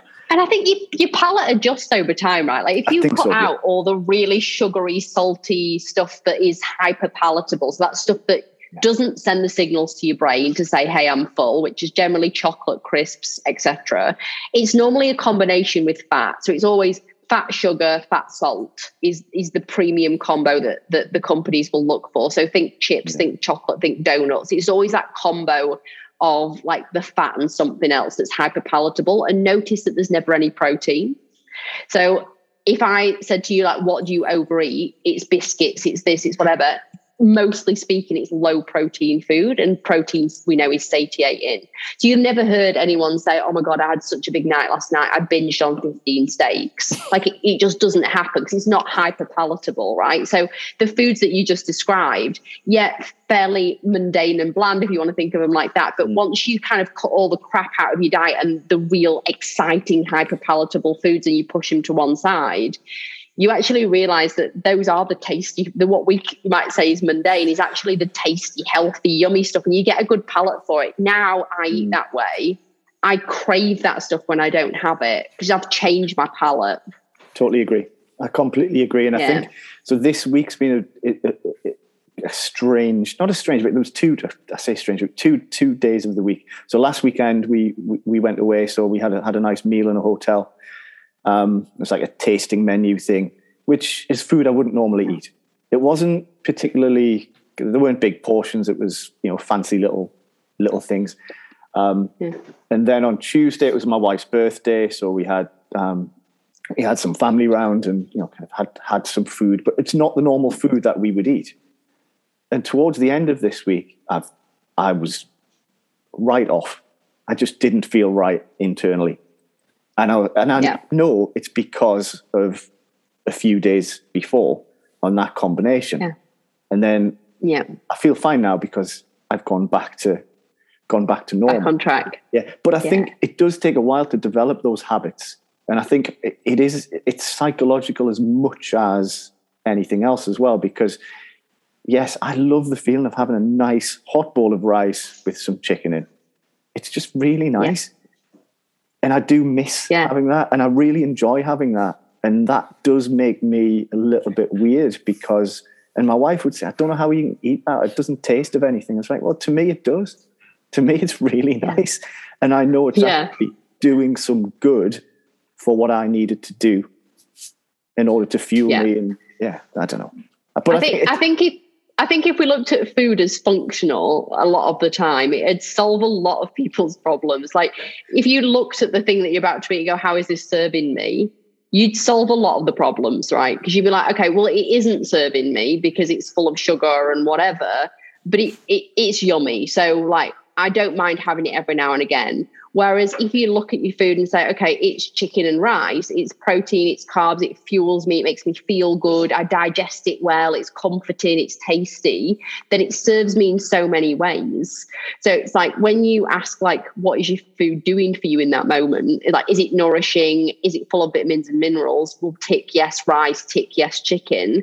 Then if you can try and choose those foods the majority of the time, you've probably solved a lot of the questions you've got around food and the your symptoms and whatnot. But when you fill your diet up with the stuff that like you're not even thinking about it and you're just consuming it because it tastes good rather than the function of it, right? How is this serving me? Then that's when the problems begin to arise, when you eat in a majority of those foods. So I'm going to ask a different question. This is for me in some respects. So I train, I get up at 5, I have some water, and I'll go and do my exercise. So I don't tend to eat unless I feel really hungry, in which case maybe I have a banana or something to eat during the workout, but that's very rare. I come in, I'll probably have a cup of tea because I make a cup of tea for my wife and make her breakfast. I'll probably have my protein shake, which tends to be a vegan protein powder because the whey powder upsets my tummy, and my creatine. Yeah. And then I probably won't have my overnight oats to about 10:30, or between 9:30 and 10 o'clock that morning. I'm crying here. I'm crying, Paul. This is not okay. No, I know. And having listened to what you just said, I'm like, oh, crap, I probably need to make some adjustments to what I'm doing here. But I find if I eat my oats early in the morning after I've worked out, I'm really hungry then in the mid-morning, whereas actually I can go until 9:30, 10 with my oats and I'm fine. But clearly there's probably something better to optimize for those early morning risers that tend to exercise like that. Yeah. So what I would say is about the hungry oats thing. Number one, go for whole oats as opposed to the quick ones. Because if you think, like it obviously take longer to digest. Pair it with protein. So like you're not just doing carbs on its own. If you're going to mix in your protein powder or whatever, you can do that. But the timing of food is actually surprisingly important. So what I would say to you is if you can track, because you don't need to eat a volume of food before training. No one's going to feel good smashing a big bowl of oats and then going to the gym within half an hour. It's just not going to serve you well. You're going to feel yucky. Depends on the type of training you're doing, right? But certainly if you're doing any kind of cardio or interval weight training or anything like that where your heart rate's up, you're going to feel gross. So one of the simple things, and I get people do this quite regularly, is you can either have you want fast digesting carbohydrates pre-training, right? So particularly for guys, you can do things like honey on rice cake. It's not a big volume of food, but it's plenty of glucose and it's going to digest quickly. So you're not going to feel super full. You can just literally squeeze it on, off you go. Happy days, you've got your carbohydrates. And then you give yourself a bit more of a window to refuel with glycogen after training. Another thing you can do is just medjool dates. So really simple, just pop them in your mouth or take them to the gym with you. You can do it intra-workout if you want to do it that way. So I'm literally I train in my garage, so I'm literally not going anywhere. So I'm up, I'm downstairs, I feed the cat, and I go out. Yeah. So when you wake up, do you do coffee when you wake up? No, I don't have any coffee until later. Just water? Just water. So do an experiment for me for the next week where you have 3 dates or 2 rice cakes with honey on. Okay. Just before you go down to your gym, and tell me how you go. Because I used to do exactly what you did. Right. And your body's like, well, I'm fine, right? I don't know why I would need to eat because I feel like I'm performing well. I feel light, I feel energized, and I smash out a good workout. It really depends on what kind of training you're doing, as I was mentioning. So if you're doing cardio, I would probably avoid it. Just be like, you know what, just skip it. If you feel fine, don't worry about it. If you're not doing endurance, it's fine. Yeah. Right. If you're doing heavy weights though, interestingly, you're not throwing yourself around. Yes, your heart rate might be up, but certainly myself and my partner, who's a strength and conditioning coach, who you guys know, have been eating and then training later in the day. We've got the luxury of being able to do that because we both have flexible work. But the amount of I don't know how to say this, but the different kind of energy that you've got when you do strength training once you've eaten, you don't necessarily feel light and agile, but you definitely feel like you can pump out a few more reps, which is really interesting, or you can lift a bit heavier. I would definitely say gravity is greater first thing in the morning. If I train, so take deadlift, okay? So I was trying to hit 190 kilograms for a set of 2 a couple of weeks ago before 6 o'clock, and it wasn't happening. Came home in the afternoon, look, it popped up, and it's like, well, is that because my CNS is awake? Well, maybe it's because I haven't had anything to eat. Maybe it's a bit of both. Yeah, absolutely. But if you think what you're trying to get your body to produce energy quickly for those fast lifts, yeah? So if you're trying to get your body to produce ATP, but you have it's like getting into an empty car with no petrol in it and being like, right, let's go, guys. We've got all the... you're not going to be able to do the fast, heavy lifts first thing in the morning when you've just woken up, you haven't put any fuel in the tank, and then you're putting a huge stress on your body when your cortisol's rising. And it's just this, again, perfect storm for lack of performance. So if I was saying to someone, you want to optimize your performance, fast digesting carbs before training, and then refuel with protein and carbs to that ratio that I mentioned, like 4-1 as a guy, post-training in that 2-hour window, you're sweet. If you have the opportunity to eat and you train later in the day, you don't necessarily need to refuel with carbs and protein straight after training, because the chances are if you've had a decent meal 2-3 hours before, you've got plenty of amino acids floating around. So you've got a good supply. You've probably got a good supply of glycogen. So you don't necessarily need to do that quick refuel. But a lot of people do the fasted training because they feel good, right? Or they don't have time, and then they worry about the refuel afterwards.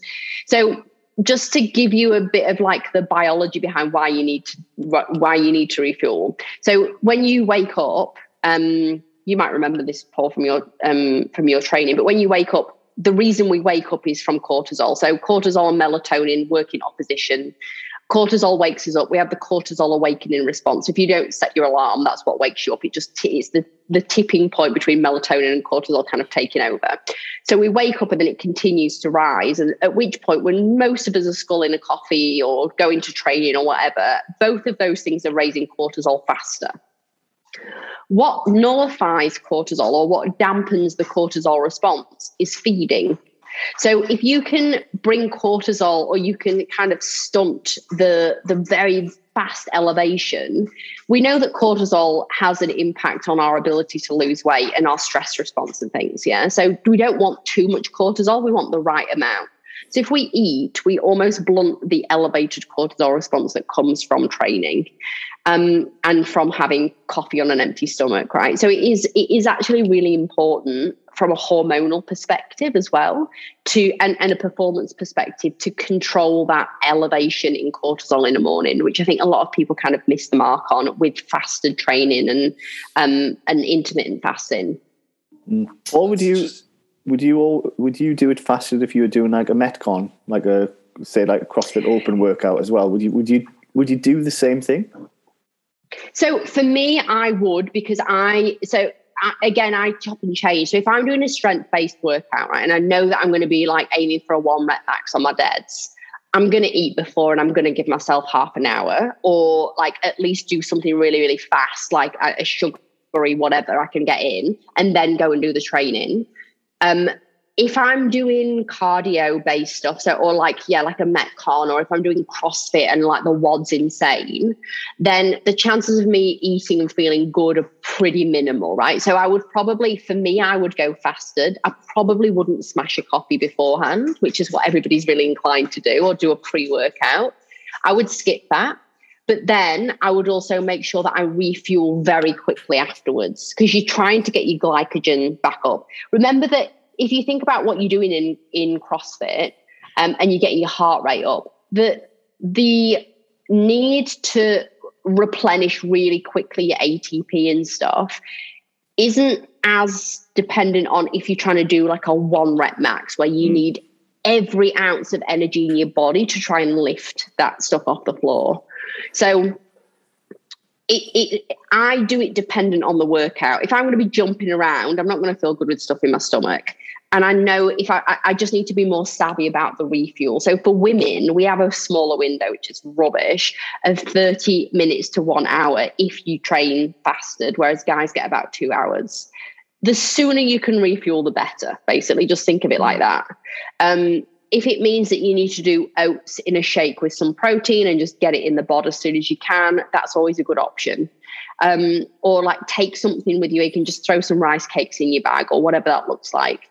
But optimizing like fuel around training is one way to really, really improve your lifts, improve your times. It's just, you've got to listen to your own body. You know, if you don't feel good doing cardio on a full stomach, don't do it. If you feel fine on it, why wouldn't you put fuel in the tank before you do a heavy session? Like it makes complete sense from an energy perspective. Yeah. So I'm now going to have dates or some rice crackers with honey first thing before I go in the garage. And then when I come back in, I'll have my my protein and my oats and my fruit and go from there. Yes, so good. Yeah, absolutely. And one thing that I will say as well is if I've got an athlete coming to me, we try to moderate the amount of fat, right? So one thing that a lot of people do is they're like, oh, I'm going to have a real hearty breakfast after a huge workout, right? And it's eggs, it's bacon, it's peanut butter in a shake, it's this, that, and the other. And it's fairly fat predominant, but we know that fat is really satiating, and it's amazing for blood sugar levels, right? Because it actually is a very slow digesting macronutrient. But what that means, though, is that you're also slowing down the absorption of carbs and protein. And that's when you need the fast refuel of carbs and protein, right? So the glycogen and the amino acids to refuel the bod from what you've just depleted. So realistically, carbohydrates, and you notice in that ratio, I only said carbs and protein. I didn't mention fats. Yeah. So fats, if you've got a bit of them in your food post-training, it's fine. It's not, it's not the end of the world. But if you're having a fat predominant meal after training, it's going to impede the performance of the food and the replenishment as quickly as possible, which is what we're trying to achieve. So like for the everyday athlete, it's not a huge deal. And I wouldn't be saying like avoid eggs, but it is a consideration if you're really trying to optimize your refuel. If you're trying to, if your goal is hypertrophy or body recomp, then it's something that you can play around with and say, you know what, I'll pause my fats around brekkie. I'll just have a small amount and then I'll incorporate them more later in the day. And I might drop off the carbohydrates a little bit because I'm having lots around training, for example. So you've got to listen to your body's feedback though. Like some people feel great on that and some people don't. Somebody who's keto would kill me for saying that, right? Whole other conversation. Right. you mentioned the word. Sorry, I know. Before we even jump towards keto, you said about having a coffee first thing. There's a lot of people say, oh, don't have coffee first thing. Give it at least an hour and a half before you have caffeine because of that cortisol rising up and stressing the body. Yeah, absolutely. Remember, though, that food can blunt the cortisol response. So if you're having your coffee, again, have something to eat with it. And even if you're not training, right? Even if it's you've just woken up and you want to have a coffee and you're not training, if you can eat a little something with your coffee, you're gonna really blunt that insane response of cortisol flying off the handle. So if that means that you want to wait an hour after waking because you don't want to eat straight away when you've got up, then do that. But don't. Generally speaking, if you're really trying to help cortisol, you're a stressed person and maybe you're not sleeping very well or whatever, looking at these like 1%ers of can I eat with my coffee instead of just having it on an empty stomach might make a bit of a difference. Might also help your acid levels in your tummy if you don't have the coffee on an empty stomach. Yeah. I always use roasted dandelion. It sounds really hippie and gross, but it's actually really delicious. Roasted dandelion tea. It looks like a normal English breakfast when it comes out. It's like a dark brown. You can put stevia in it and milk and drink it like coffee, but it's roasted and it's a root, so it actually tastes like coffee. But it's completely caffeine free. So if you want something when you wake up and it's just the ritual of having something warm and yummy with a bit of milk in, then dandelion tea is a really beautiful thing. And it actually helps detoxify the liver, which is beautiful. So if you are having a lot of caffeine or alcohol or whatever, it's just that bit of extra support to get toxins out of the body as well. So that's always a nice thing to wake up to that I use. I really like the pucker peace tea. Cool. Yes, I love pucker. That's a real favourite of mine. I didn't believe it. Can't believe it, but that's what I tend to go for. Probably the only milky tea I have during the day is first thing in the morning. Otherwise, it tends to be more herbal stuff along with black coffee. Yeah. I mean, I think that's the other thing, right? People don't necessarily know how much caffeine they're consuming. Like they might have an energy drink and they might have a pre-workout and then they might have a coffee at work and then they might have another pick-me-up mid-afternoon. And then they come to me and they're like, I'm super stressed. And it's like, but what do you think's happening to all that caffeine, right? It's and it's hidden in so many things like Coke Zero. People are like, oh, there's no calories in it, so I'm smashing the Coke Zeros all day. It's like there's so much caffeine in those things. You really need to account for it. And then people are like, oh, but I have a green tea. But also green tea has caffeine in, So it's like you've got to look at the whole picture and say, where are all the sources that I'm getting it from? If it's a coffee shop coffee, it's likely to have a lot more caffeine in than one that you're brewing at home. And like, can we switch a few times to decaf, so that you can actually get the performance enhancing benefits of coffee rather than adapting to it? Because people have it every single day thinking it's helping them in the gym, but we become so adapted to it that the ergogenic benefits really dissipate. So cycling coffee or swapping it out for a decaf every now and again is a really good choice too. I suppose it's very similar to the point you made about the highest quality meat that you can get and can afford. I have one really nice coffee that I've made myself from beans, and a nice kind of locally roasted coffee, which is a lot more than an instant coffee or even the supermarket bags of coffee. But I enjoy that one espresso that I have in my little cup here. Yeah, I enjoy that, and that's all I need. I don't need any more, because I've had the taste of a really nice coffee, and it's for the taste rather than the caffeine, and that's the only time I'll have coffee in the day, just because it's I've been called out on social media this week for having a Starbucks, to the point that my friend has sent me a French press and some Divine coffee pouches because he was so upset with me. Oh, hey, we're the worst in Australia. If you guys have ever been, like, the coffee culture is insane here. Like, it's so snobby that you'll walk past a coffee shop that've got like freshly roasted coffee, and if you like, everybody knows the roaster that they like. So if they don't serve from the right roastery, they'll be like, oh no, I don't go there because they don't serve all press, or they don't serve Equinox or whatever bean it is that they used to. Like, it's so, the snobbery here for coffee is insane. And it's like such a ritual for everyone. It's wild. Like, I've never seen anything like it. Do you know Forsyth's Coffee in Sydney? No, I don't. They've got a few little sort of cafes in and around Sydney. I don't know exactly where, but talking about my coffee. So Alex Forsyth, who used to work there, it's his family business, who now lives in the UK. He's got a coffee roastery, and I buy and drink his coffee. So I understand the Australian coffee thing, and the snobbery of it. It's and great. I'm part of it. I'm part of it because Yeah, I even when I've been to London since I've been living in Australia and I've gone back home, and like, you think London, if I'm going to get a good coffee anyway, it's probably not going to be in Yorkshire, but surely London have got good options, right? And I'll be like, wow, it's actually not that great. It's weird. I've just become such a snob. Like, oh, it's either burnt or it's like the milk's not good or whatever. But yeah, it's such an institution over here. But to the point where people will have 3, 4, 5 a day, which is pretty out of hand. That's and obviously not good for cortisol. No, not at all. We all like our own things, don't we? Yeah. We all have our rituals, and like, people will say to me, "Oh, that's the one treat that I have." Like, that's the one thing in my diet that I allow in abundance as a treat, and like, it's not like I'm eating donuts every day and it's fine and whatever. And it's like, again, everything in moderation. It is fine. It does have benefits. It's great if you've got brain fog or you just need a bit of a boost, and it is ergogenic in training. Like, it's great for that. It's actually a really good book. It's called Coffee and Performance, I think. That it comes highly recommended for people who are looking at like optimizing the intake of it for sport.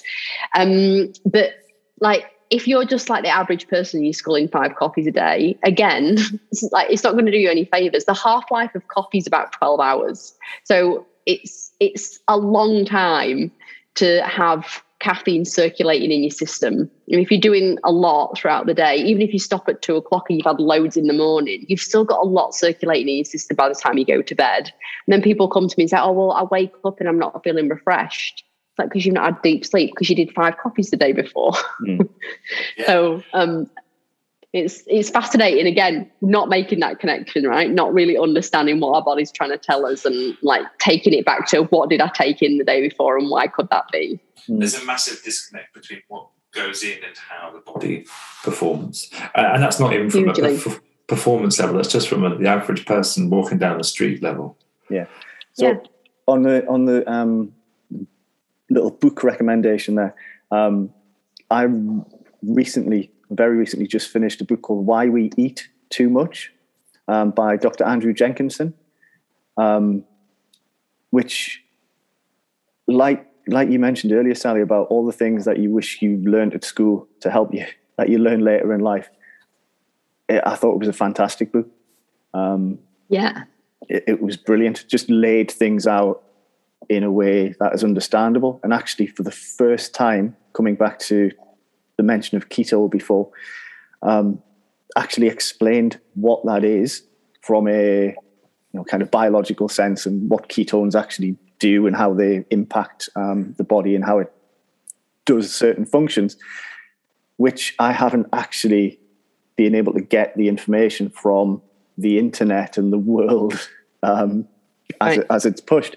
And it was a really good way of explaining things, and I thought it laid things like that out really well, not necessarily to dispel any myths, but to actually just give the information in a way which go back to the science, right? It wasn't pushing an agenda. How does my body work? Exactly. How does my body work? What happens when I eat this? What is the body's response? How does it utilize fat as fuel?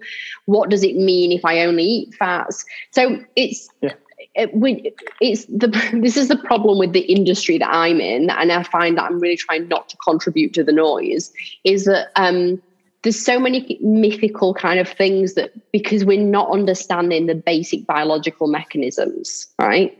Of, if I eat protein, why don't I binge on protein, for example, but I binge on sugary foods? And it's like, what's going on from a mechanistic perspective when I consume those things, from a biological perspective, from an addiction perspective, from a dopamine perspective, like sugar and dopamine, like wild connection. But we don't have that knowledge. And so it's on us to seek that knowledge. So books, recommendations like the one you just mentioned, Why We Eat Too Much, really, really beautiful way of supporting your knowledge and understanding. And if you can pass a bit of that on to a friend or family member or whatever, just do it, because the lack of information out there that's solid by doctors and people who are educated is just this huge gap that is so painful, and why we see so much obesity and misunderstanding around diet, and why the diet industry is so bloody prevalent, right? Like selling us shakes and, protein bars and crap. Because we think it's the answer, because we don't have the answers ourselves, because we don't trust the body, we don't listen to its feedback, we don't know what we're putting in our bodies or what it means. Another really beautiful book recommendation that's slightly different from a food perspective. I don't know if you guys have read Atomic Habits. It's such a popular book now. But I always say to people, if you're struggling with, we're speaking about the knowledge action gap, like people know they need to eat more veggies, but they just don't. If you read that book for the second time, third time, or whatever, and you look at it from the perspective of food, and you say, okay, so these are the habits that I want to ingrain in my life because I want to be a healthier human. I am a healthy eater. I'm not somebody who just eats broccoli. It's like taking on the identity of someone who's healthy. It can be a really helpful thing to go back and backtrack to some of the key points in that book of how to integrate healthier habits, so that you can we speak about habit stacking and sliding healthy things in. Like you were saying, Paul, you wake up and you just scull water first thing in the morning. That's a learned habit that serves you in a really good way. Yeah. As opposed to my mom, who gets up and goes out for a cigarette, right? It's like, what's going to serve me in the best way? Right. So the trigger is the waking up potentially for you, and then the action is drinking the water. So I always say to people, if you're really struggling, you've got the knowledge, but you're struggling to implement it, that's a really useful book. Some of the tips and tricks in there for behavior change are really beautiful. And you can look at it from the perspective of food, but then also having that knowledge of food, like you mentioned, that book from Dr. Andrew Jenkins, great. Another really good resource that I say for people to listen to if you're into podcasts is Huberman Lab, which is a really beautiful podcast if you haven't come across that. He's a neuroscientist in America called Andrew Huberman, and he basically dives into the mechanistic kind of result of eating, life, environment, sleep, all that kind of stuff, how it works in the body from a physical biomechanical perspective. So you actually understand your body a bit more, which I love. So, and he breaks it down with really beautiful, simple science as well. So that's always a good one to listen to when you're in the car or whatever. But sadly, to kind of wrap up that topic, self-education is key, and finding the right sources to get your education from is what people struggle with. So going to professionals, reading books, listening to your own body, which is really the scientist of you, paying attention to it, understanding your symptoms, understanding what happens when you eat certain foods. All that stuff is imperative to drive health and performance forward. Yeah, and I think that's probably a really perfect summary of pretty much everything we've talked about, going back and circling back to where we started, which was around a bit of self-awareness and taking a bit of responsibility for what you do and how you live your life. Yeah, as much as we possibly can in the environment we live in, right? True. Like, good caveat. With the tools and the abilities and the finances and the resources that we've got, just do your best. Yeah, I agree. Sally, where can people... I kind of get the feeling we've kind of nicely wrapped up our conversation, unless, Sean, you've got anything else you want to... I think the only thing that we had down was around snacks. Yeah, because this is probably the thing this is a personal thing. Again, it's the thing I struggle with. So I've tried to take out processed sugary things that are neatly packaged for snacks. So my snacks now tend to be fruit, a boiled egg that I can unwrap during the day, and either rice or corn cakes, just because they are pretty low calorifically, but they give the sensation that you've eaten something, and they're reasonable fillers. So I can eat 4 corn cakes and it's like 104 calories. Yeah. So what I would say with that is, again, this is so boring of me to say, and I'm so sorry, but just going back to the science, 5 serves of protein a day is optimal comparative to 10 serves, comparative to 3 serves, all things being equal in the volume of protein that you eat. So say, for example, as a guy, you're eating 2 grams of protein per kilo of body weight, right? As a woman, I'm 55 kilos, so I should be eating, say, 110 grams of protein throughout the day. That should be spread for optimal muscle gain and performance and whatnot across 5 serves. So that generally looks like, for most people, 3 mains, 2 snacks. So when I think about snacking, if I'm thinking, well, I need about 15 grams of protein, 1 egg's not going to cut it, right? Think about guys, you're going to be eating a lot more protein than me. So sorry to like pull you up on that. But an egg, yeah, right. Always eat more. An egg has about 6 to 7 grams, depending on whether you've got like a medium or a large or extra large, grams of protein, right? So if I'm saying, well, if I split my protein feed up across 5 serves and I'm only getting like 5 to 6 grams in a snack, it probably means that I'm going to have to push more protein to those other meals, which then means that I'm probably not getting the right balance of carbs and fats, because I'm having to have, like 1.5 pieces of chicken breast instead of 1, which I can comfortably eat. And then I can't eat as much veggies or whatever because I'm displacing with volume of food. So working out, how many feeds you want in a day, ideally 5 serves of protein, and then thinking about like, accessibility, portability, all that stuff. So like people who turn to me and say, oh, well, I'm just having, a handful of nuts. Yes, there's a bit of protein in it, predominantly fat, a bit of fiber, but then at lunchtime, they might be having like a chicken salad. And then again, in the afternoon, they might have some rice cakes, no protein. And then at dinner, they might have like a little bit of steak and veggies and whatever. Like, oh, I'm eating healthy, but I don't have, energy, or my hair's falling out or whatever. Chances are they're probably only having about 70% of the ideal protein serves. So snacks need to be fairly protein heavy to make sure you're getting enough in that 5 serves. So it looks like protein shakes, like your vegan protein shake, just because it's portable.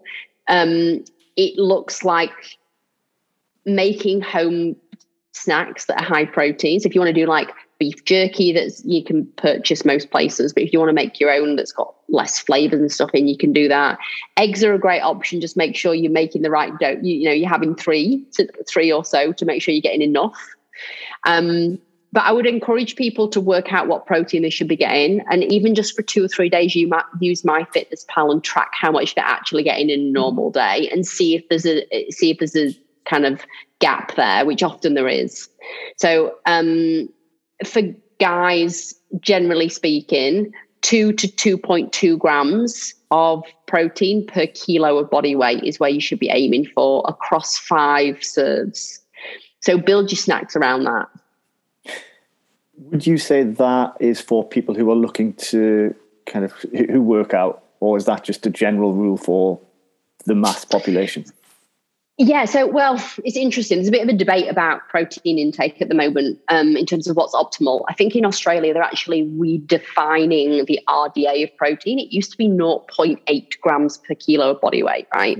But what that actually is, which is what people are aiming for, frustratingly, but what that actually is the minimum amount required to not be deficient. So it's not optimal. Okay. It's baseline. You're scraping through and you're going to be all right if you eat this amount. But it's not like you're going to be able to grow muscle or you're going to feel good or you're going to feel energized. It's like you're going to get by and you won't have necessarily symptoms off the back of it. So it's not a great indicator. So 0.8, if anybody's ever read that on the internet or whatever, like how much protein should I be having? And that's the absolute minimum dose per kilo of body weight a day. If we're talking strength training, if we're talking like somebody who's on the feet all day, somebody who fidgets a lot, someone who expels a lot of energy, etc., then we really need to be looking way up into the 2.2 kind of area.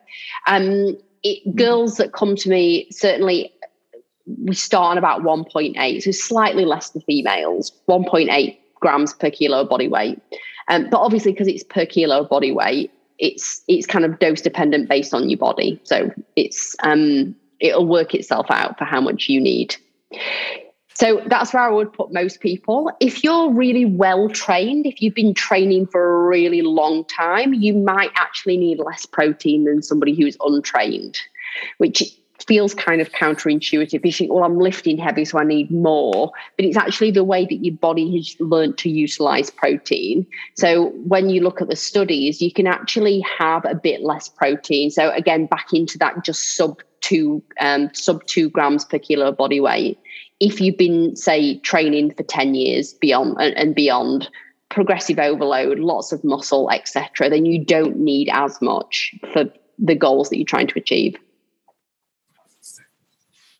So, in summary, snack, yes, but make sure it's protein. Yeah. And a really good way of looking at it, rather than snacks, is 5 meals. So rather than, because that takes the tendency away from reaching for small, nibbly, processed crap to like an actual meal of, well, proteins, fats and carbs, whole foods. Yeah. And then if you want something nibbly and crap and chocolatey or whatever, do a couple of pieces of dark chocolate after dinner or save a little bit for dessert. But rather than doing like a morning and an afternoon of like something nibbly and not very filling or satiating or whatever, think of 5 meals a day and spread your calories or your intake across the day. So you don't have to do a really small snack. You can do a mini meal, or a meal and just spread your calories out over the day evenly. You might do, 5 300 calorie serves, for example. So again, whatever works for you. If you're at work, it might be not convenient to do that, but just make sure you're getting enough protein in if you are doing snacks, because it's going to help with body composition and hypertrophy. If anybody comes to me and says, I'm not trying to put on muscle or I'm not trying to recomp or lose body fat, I'd be amazed. Yeah. For sure. It just never happens. It's everybody's goal to either put on more muscle or lose body fat. Yeah, 100%. Yeah, there's going to be, as ever in these conversations, there's going to be a lot to process in terms of what we've discussed, and particularly a lot of the education that you provide in terms of what we should be doing rather than what we have been doing. I think that's something, and definitely. But, no, carry on. Sorry, I was going to say, what I will say is, because I do hate the fact that this kind of knowledge or this education is so difficult to come by. It's not science backed. You pay attention to the influencers on the gram and it's like everything's bad for you and whatever. It's pretty stressful in itself trying to navigate that. So I always make my like direct messages an open platform. I literally will make it my job to get back to everybody. So if anybody wants to ask me a question about a supplement I obviously can't give specific dietary advice of like, yes, you should take this, because I don't know what else you're taking, right? And it could be contraindicated. But if someone wants to come to me and says, is creatine good or bad? Should I take it? What do you reckon? I do strength training three times a week. I can advise on that. And I will always keep my books open for just like generic questions. I often do Q&As throughout the week as well about nutrition and supplements. So if anybody actually, like, if I can direct you in any way, or at least use the degree that I've got and make it, make this a bit less complicated for people, I'm 100% here for that. That was my pain point. And that's what I want to change in the industry, is like making stuff, the knowledge that I've got unavailable.